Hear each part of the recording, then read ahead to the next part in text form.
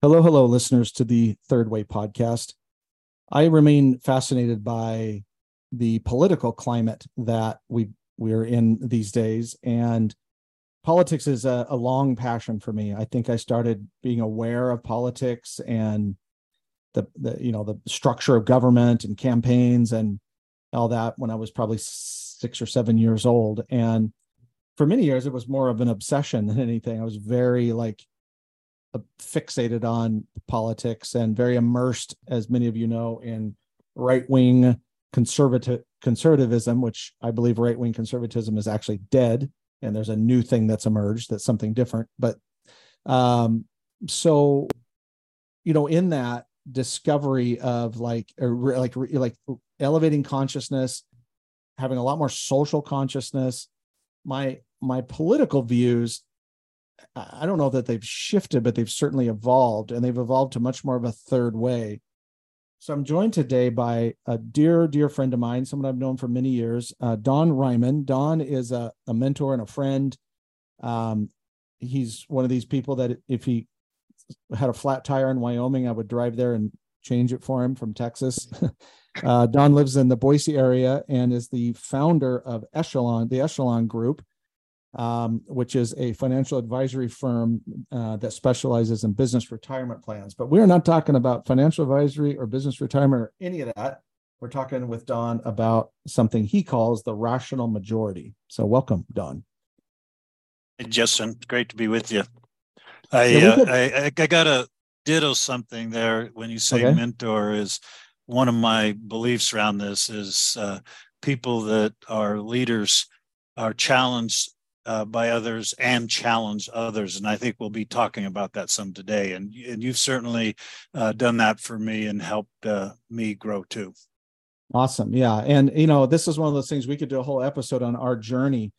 And we often joke about this, our parallel lives in so many ways. And we arrived at the same conclusion on a lot of things, not through even collaboration or collusion. We just, we talk 2 or 3 times a year, and we realize that we're both working on the same thing. And it reminds me of, I've often used this quote, but Meister Eckhart, the German mystic, said all mystics speak the same language. And so you and I have had a long fascination too, and we've talked about this over the years about what has happened to the political discourse, what's happened to civility in politics, what's happened to effective government, if you will. And so you had come up with this term of irrational majority, which I think is fascinating. It's a kind of a play on, ironically, on Jerry Falwell's moral majority back in the day.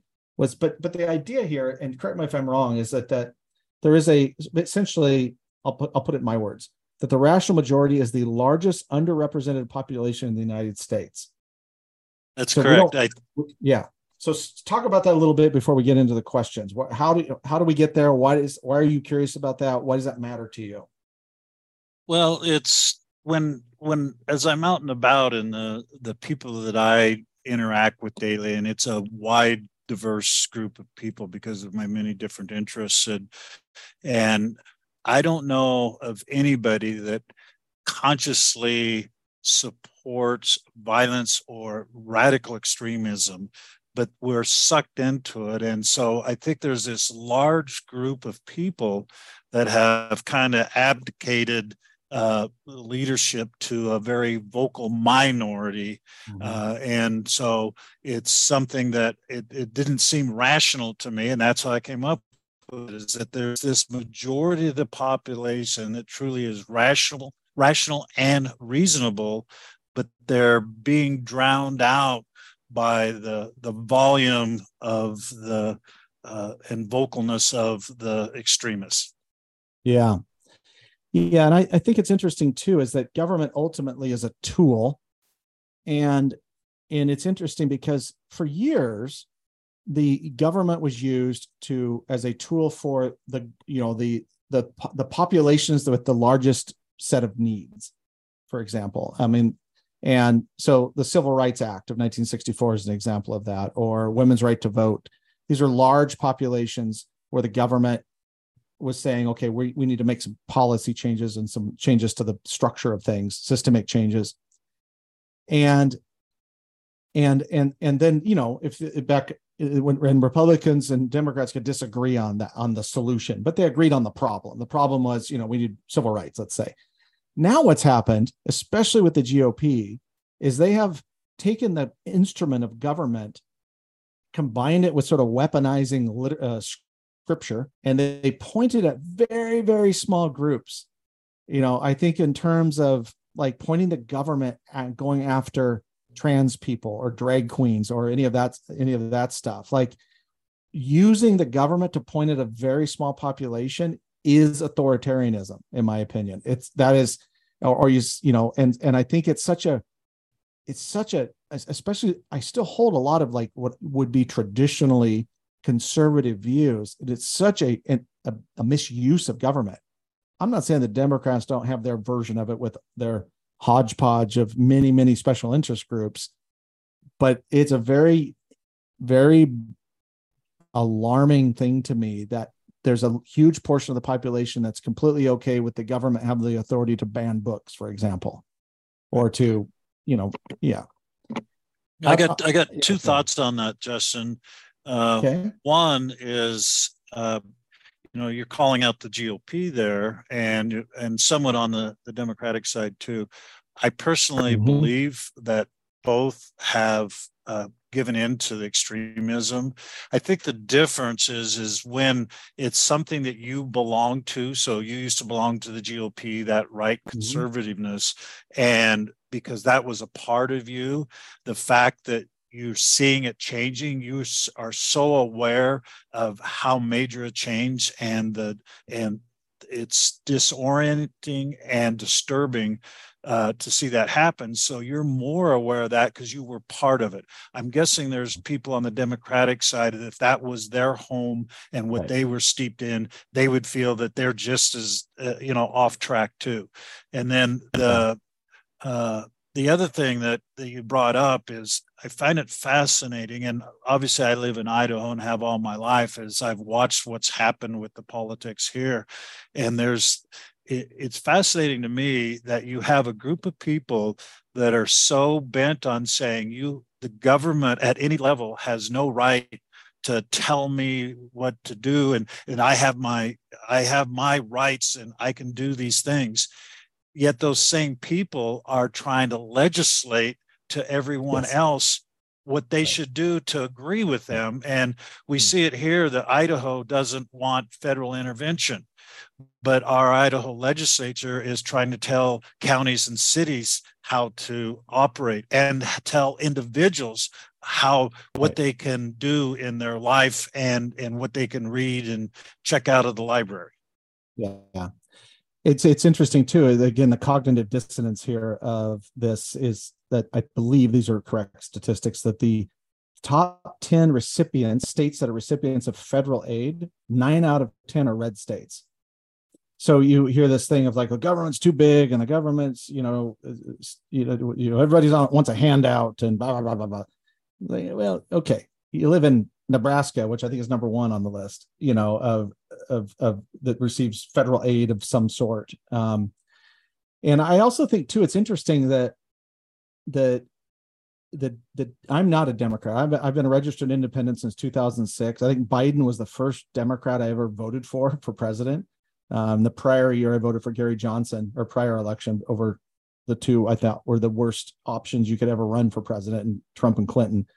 But I do see a lot more moderation in the Democratic Party. There's a lot more room in the Democratic Party for like centrists. I mean, hell, Biden's a centrist in a lot of ways. He's not like he's some rock-ribbed socialist, Bernie Sanders or something.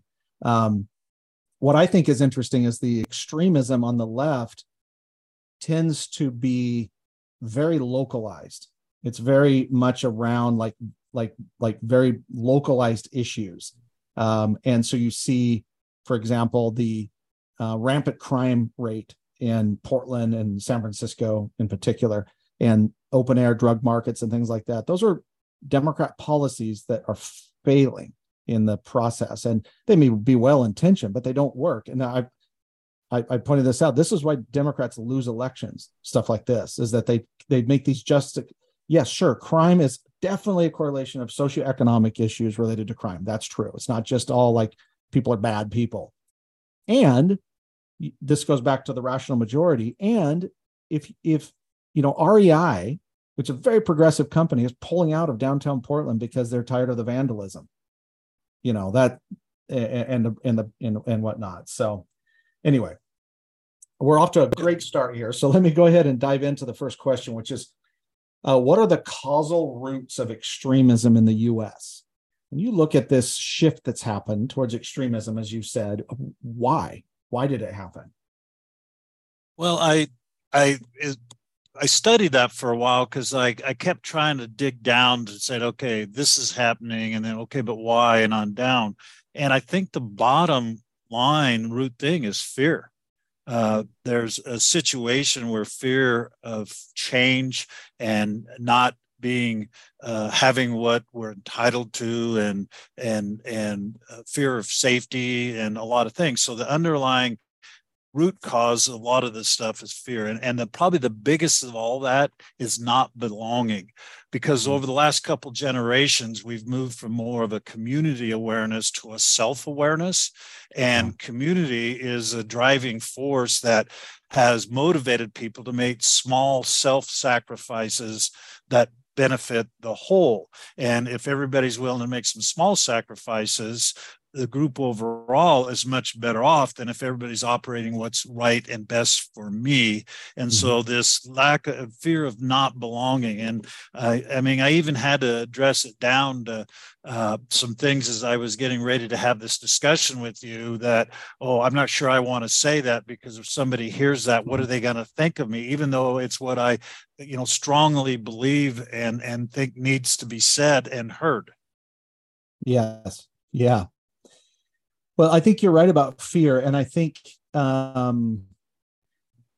I think there's two main roots on my view, and that I would say these are sort of the field, these are the seeds of the field of fear, the fertile field of fear that has been in place for a long time. I mean, this is not, human fear about change is, ancient, but there's two in particular, and that I think have driven a lot of extremism. And the first one is the influence of Christian nationalism. I don't think people realize how much influence this idea of what I call worshiping white Jesus has. This idea that the United States, and this is what Manifest Destiny was, it was God's will to go, commit genocide against the indigenous people.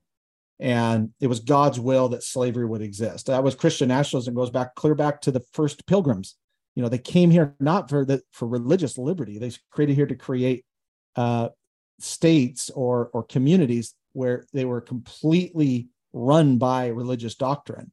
And that's a form of Christian nationalism that still is in today. The difference is a Christian nationalism is now really synonymous with white evangelicalism. And so there's this pervasive idea that we need to change legislation to match the Bible. And I often point out that when people talk about, when especially people on the far right, religious right, or whatever you want to call that group of people, is that when they talk about legislation and they quote the Bible, they never quote Jesus. Yeah. They quote Paul or Leviticus or something. They can't quote Jesus, because what Jesus said is in a direct opposite of what they're promoting with their ideas and through this legislative process. And so I think that's and we could get into that way more. And I've talked about it at length. I think the other one is a intentional, on both sides, far left, far right, an intentional mistelling of American history. Is that, this is the greatest country on earth, and we got to go back to the way things were. Got to go back. You hear that language a lot. And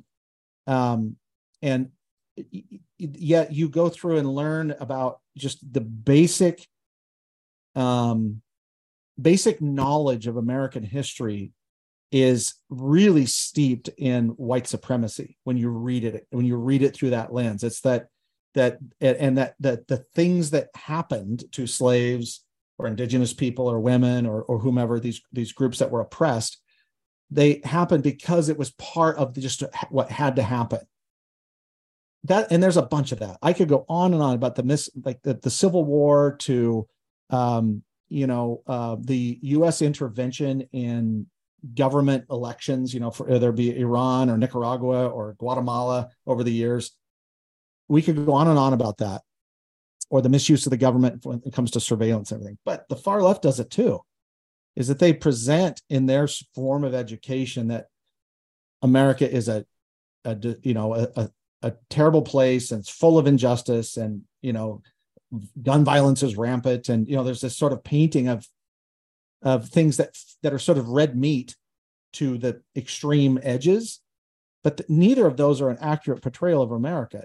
We are the most diverse country on earth, and we have problems because that's normal, and we have things we need to fix, which is why we need a rational majority to fix those problems. So I think those are some of the roots. Yeah, and what I would say that kind of the attitude of acceptance that started out as a positive thing, there's a clarity between acceptance. So, like acceptance of differences in racial and gender and wanting a safe environment and things like that, versus acceptance of lying and corruption and greed and disrespect. Right. And I think that's one of the things that's where the rational majority needs to step up and say, wait a minute, yes, I understand that women are intelligent and have a right to the same rights as men do, that it shouldn't matter what color my skin is. So we need to be more accepting. And even I'm quite a bit older now, but in my lifetime, I've watched huge gains in our citizenship and our country in those areas. I mean, we've made huge progress in those things, right. But we've also, I remember when I was younger that you heard stories about how some Middle East and other countries were so horrible because of the greed and theft and the way things were done. And yet in our country now, we become totally accepting of lying, corruption, greed, and disrespect among our leaders. Yeah. And that's where when I say, well, what's the causal problem, is that this whole movement of acceptance, there's a line of distinction between what you should accept and what you shouldn't. And so I think that plays to that. And the idea of, because some of the movements and extremisms out there is that the white majority is being maligned somehow, is laughable. I mean, there's no place on earth that as a white male individual that I've had more opportunity than anybody else. That's right. Yeah. And it's this inability. And again, I think this goes back to a type of consciousness. We can call it social consciousness. And I refer to it as old white guy syndrome sometimes, which is where somebody it's usually this older white guy has strong opinions about something they cannot experience, like abortion or the things that or racial discrimination. So the things they cannot experience or have not experienced. And it's this. I think it's also this degradation of expertise too. That I looked it up on the internet, so it must be true. Right. And that experts are in the part of big something, the deep state or whatever.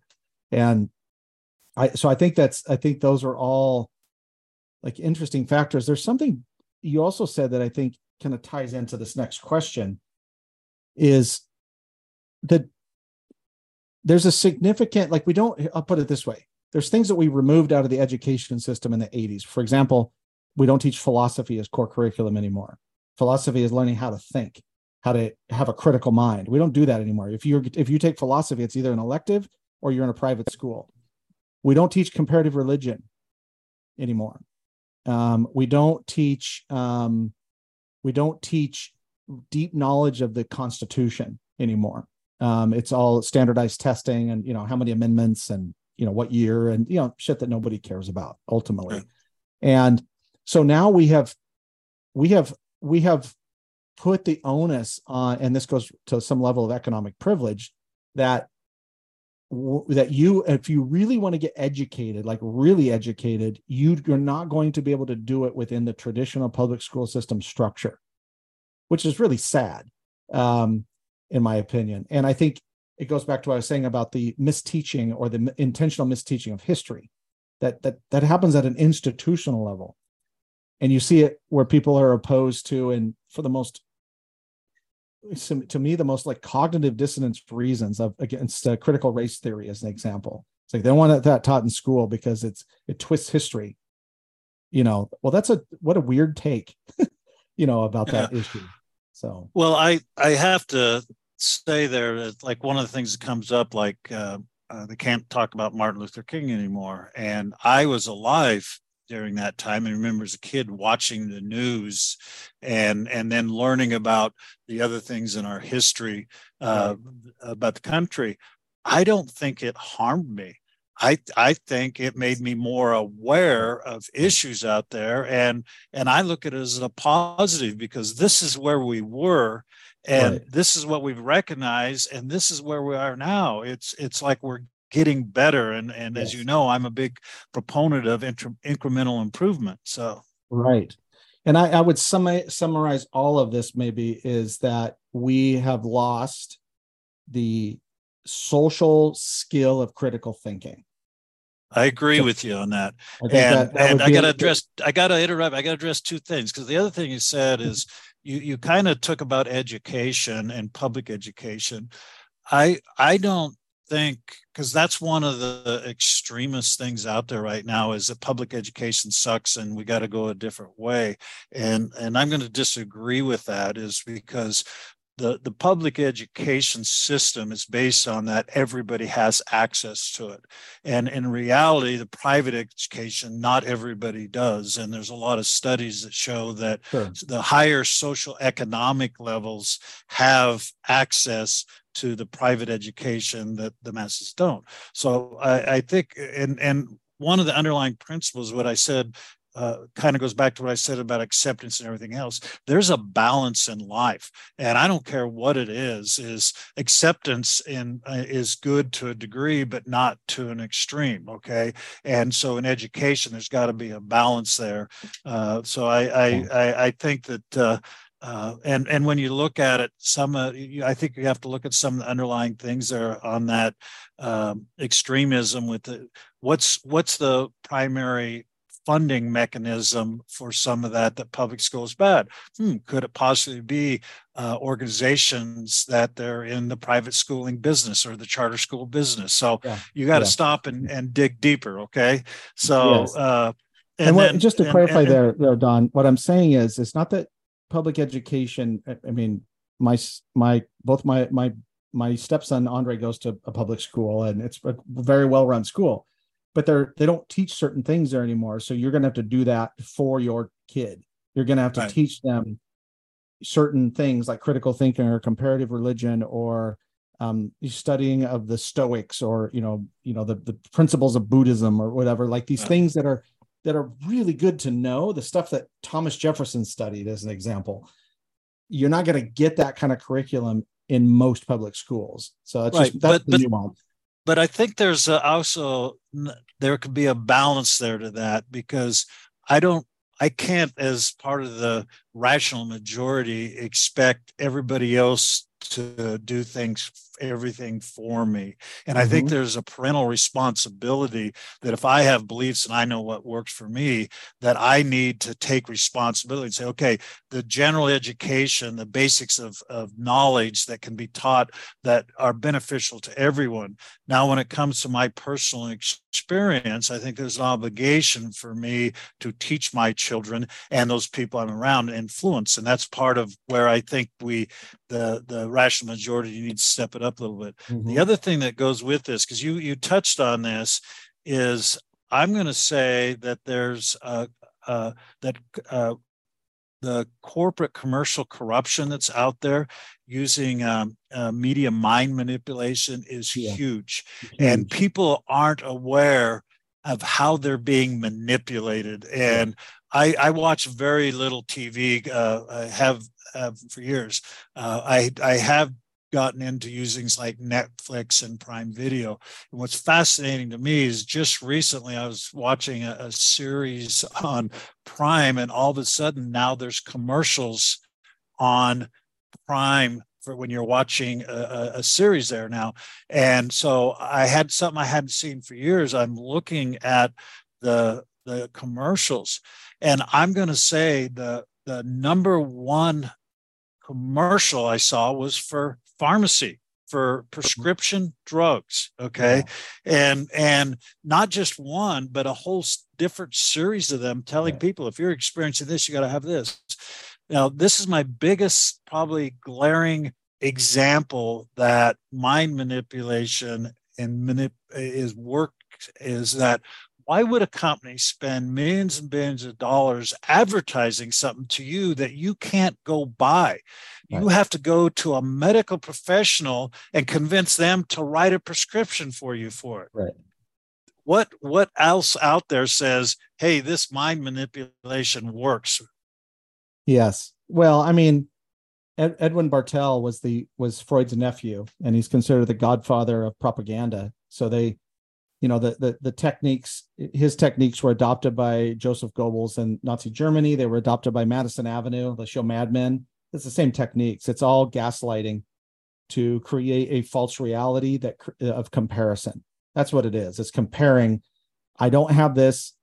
As I jokingly say, it's like, beer commercials are essentially, if you don't drink our beer, you're not going to have any friends.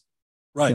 That's the underlying message. So anyway, we're starting to lean into something here that is the second question, which is, so pick one. I'll pick one. You pick one. I pick one. One problem or issue that the rational majority wants addressed, they wanted addressed, and how would you go about addressing it?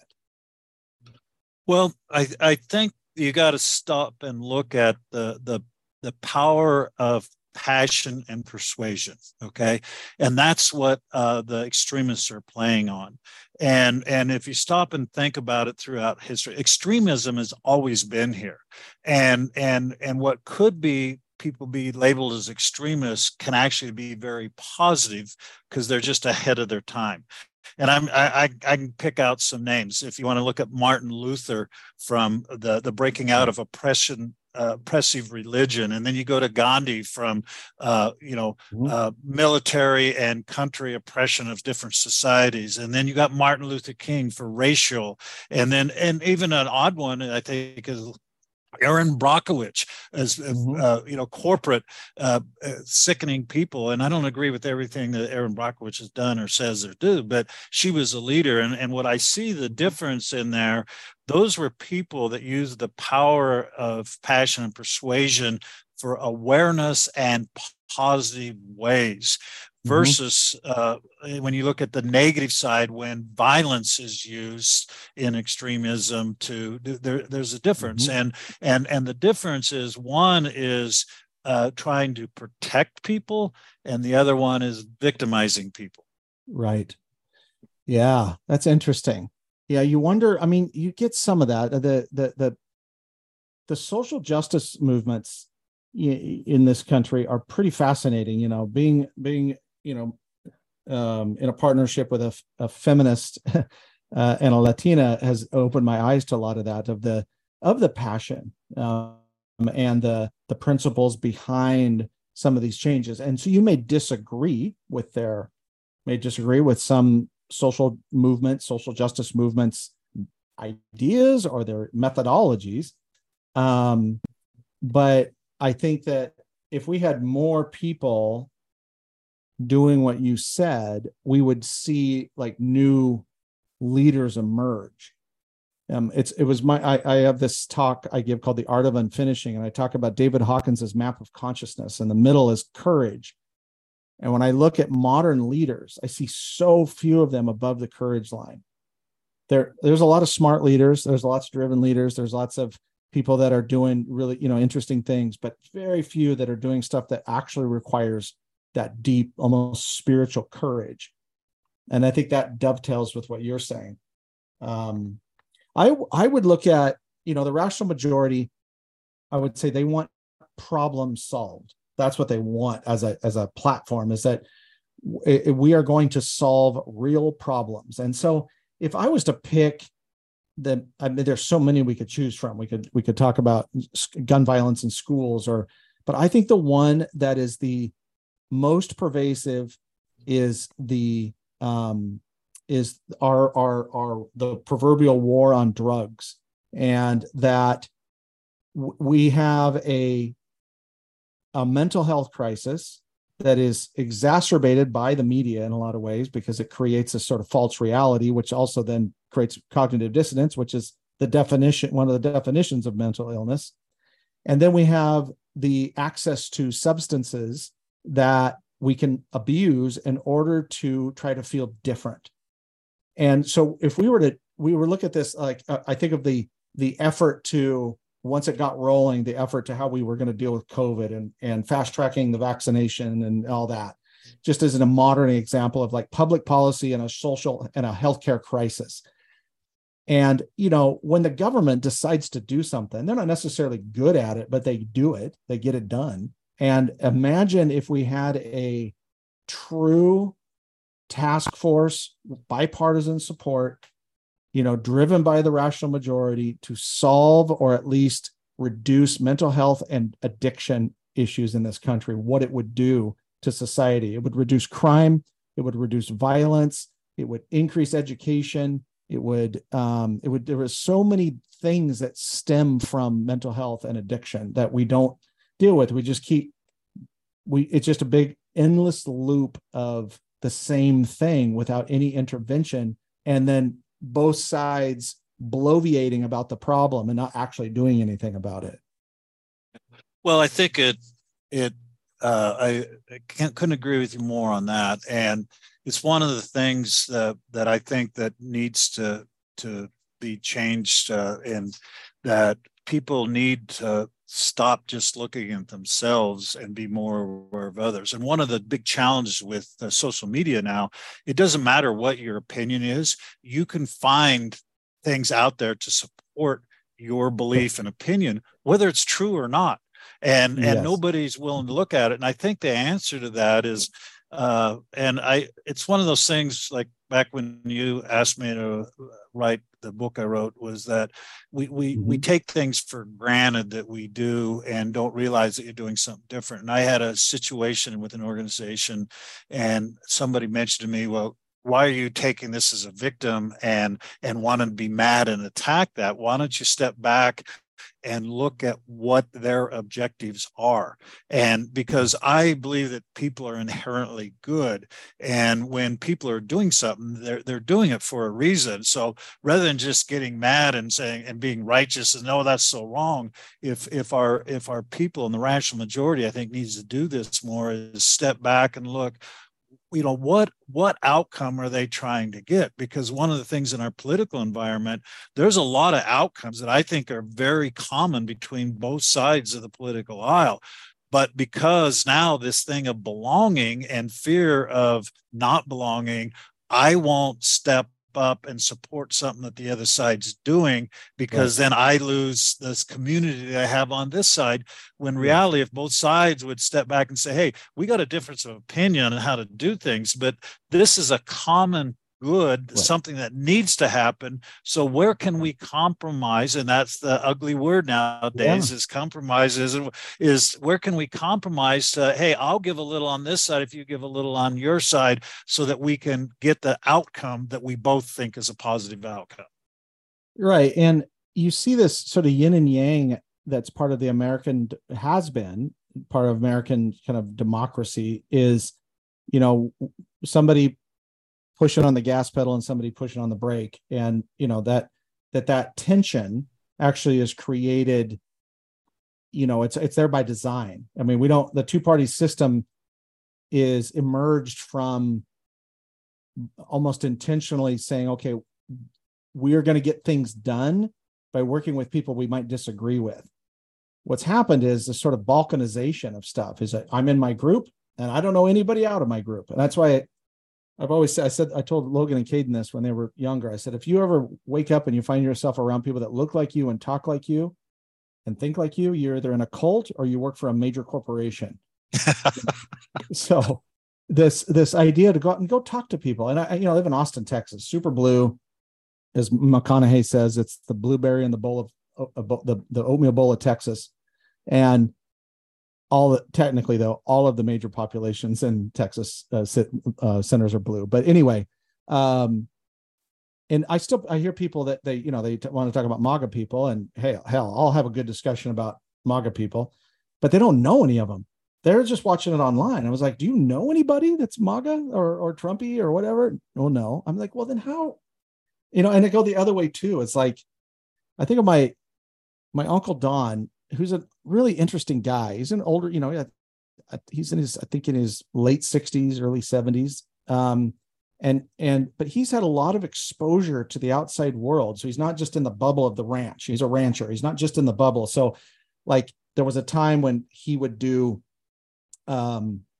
site visits to Whole Foods, in San Francisco, and so he's talking to rich gay couples, and then his daughter-in-law is Spanish, like she's from Spain, and so they've been exposed to more of traditional, of Latin culture, not just white culture, and so he's got this view that what happens is it reminds me of Mark Twain's quote, the only cure for narrowness is travel. Well, the only cure for this balkanization is to go out and try to get to know people that think different than you or have different experiences than you. Like if you're like pro, we should ban all drag queens. Have you actually talked to a drag queen? Have you done that? I guarantee you 99% of them have not. Yeah. So anyway, okay, last question. Then we'll is this is, I think it's important, and you and I have this shared value of optimism or hopefulness. And so the question here is, as it relates to politics and the social landscape, what are you hopeful about for the future?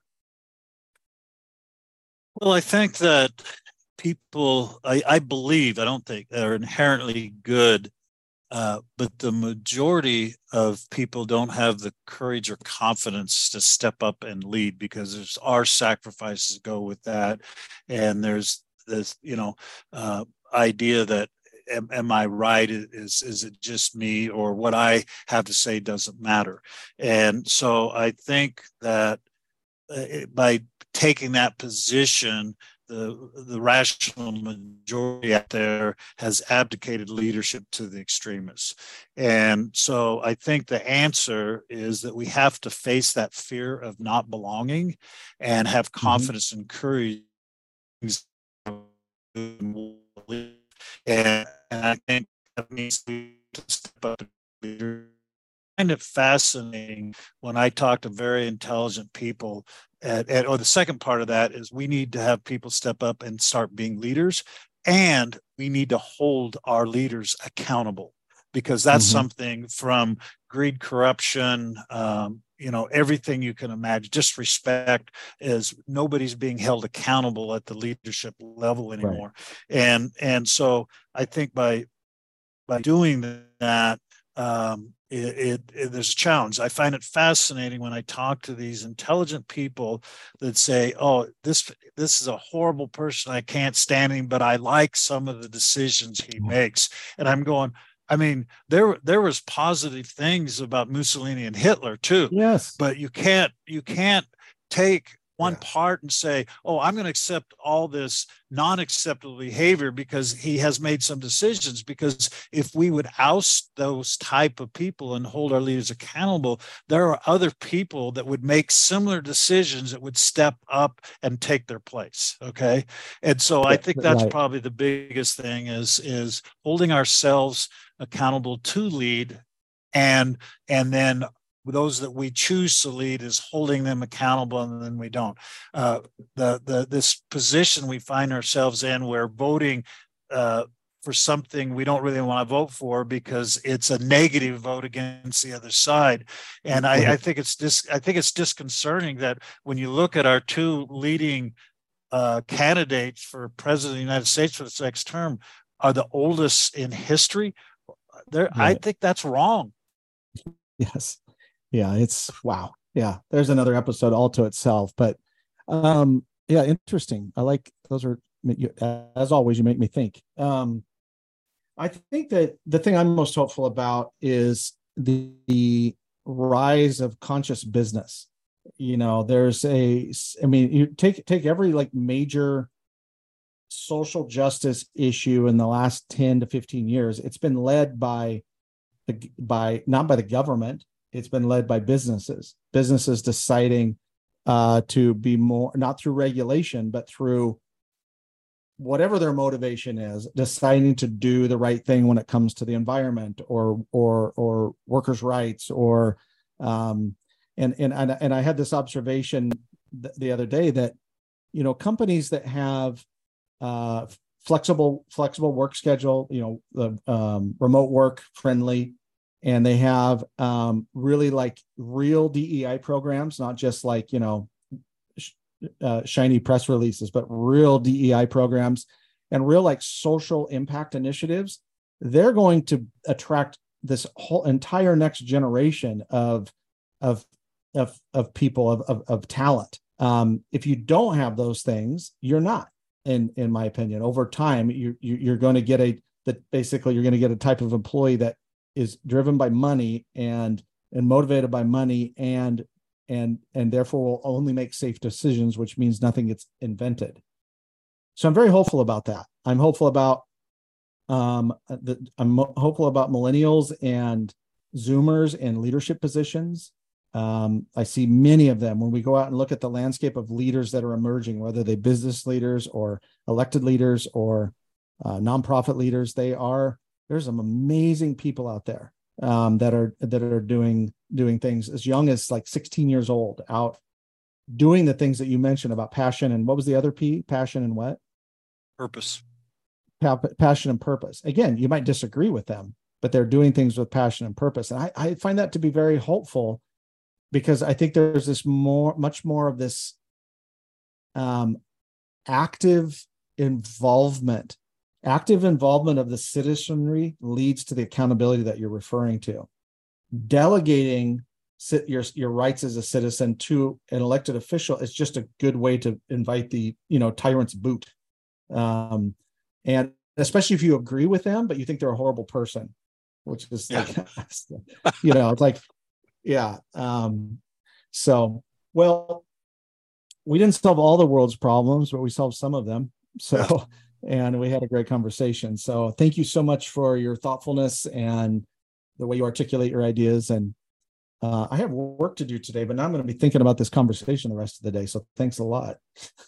Thanks, Justin. And I appreciate the fact that you hold me accountable at times and challenge me to look at what's capable out there instead of just sitting back and being complacent. So I appreciate you, all you stand for. I appreciate you. All right. Talk to you later.